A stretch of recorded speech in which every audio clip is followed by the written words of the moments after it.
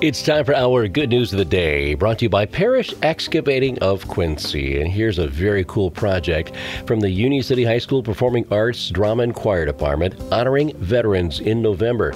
They're looking for some veterans who wish to be interviewed by the drama or creative writing students, and they'd love to share their stories on November 17th. That's when they'll hold a special event, a Veterans Day and Evening of Soldiers' Stories. The event will include portraits of soldiers by Union City art students, readings of soldiers' memoirs, songs by the Union City High School music students, fancy desserts from various decades, and best of all, it's free admission. Donations will be accepted for that. The art gallery will open at 6 p.m. The program will begin at 7 p.m. at Union City High School. That'll be on Friday, November 17th. You want more information? Contact the high school at 741-8561 or UCHS Performing Arts on Facebook. Again, Union City High School Performing and Fine Arts presenting Veterans Day, an evening of soldier stories coming up Friday, November 17th.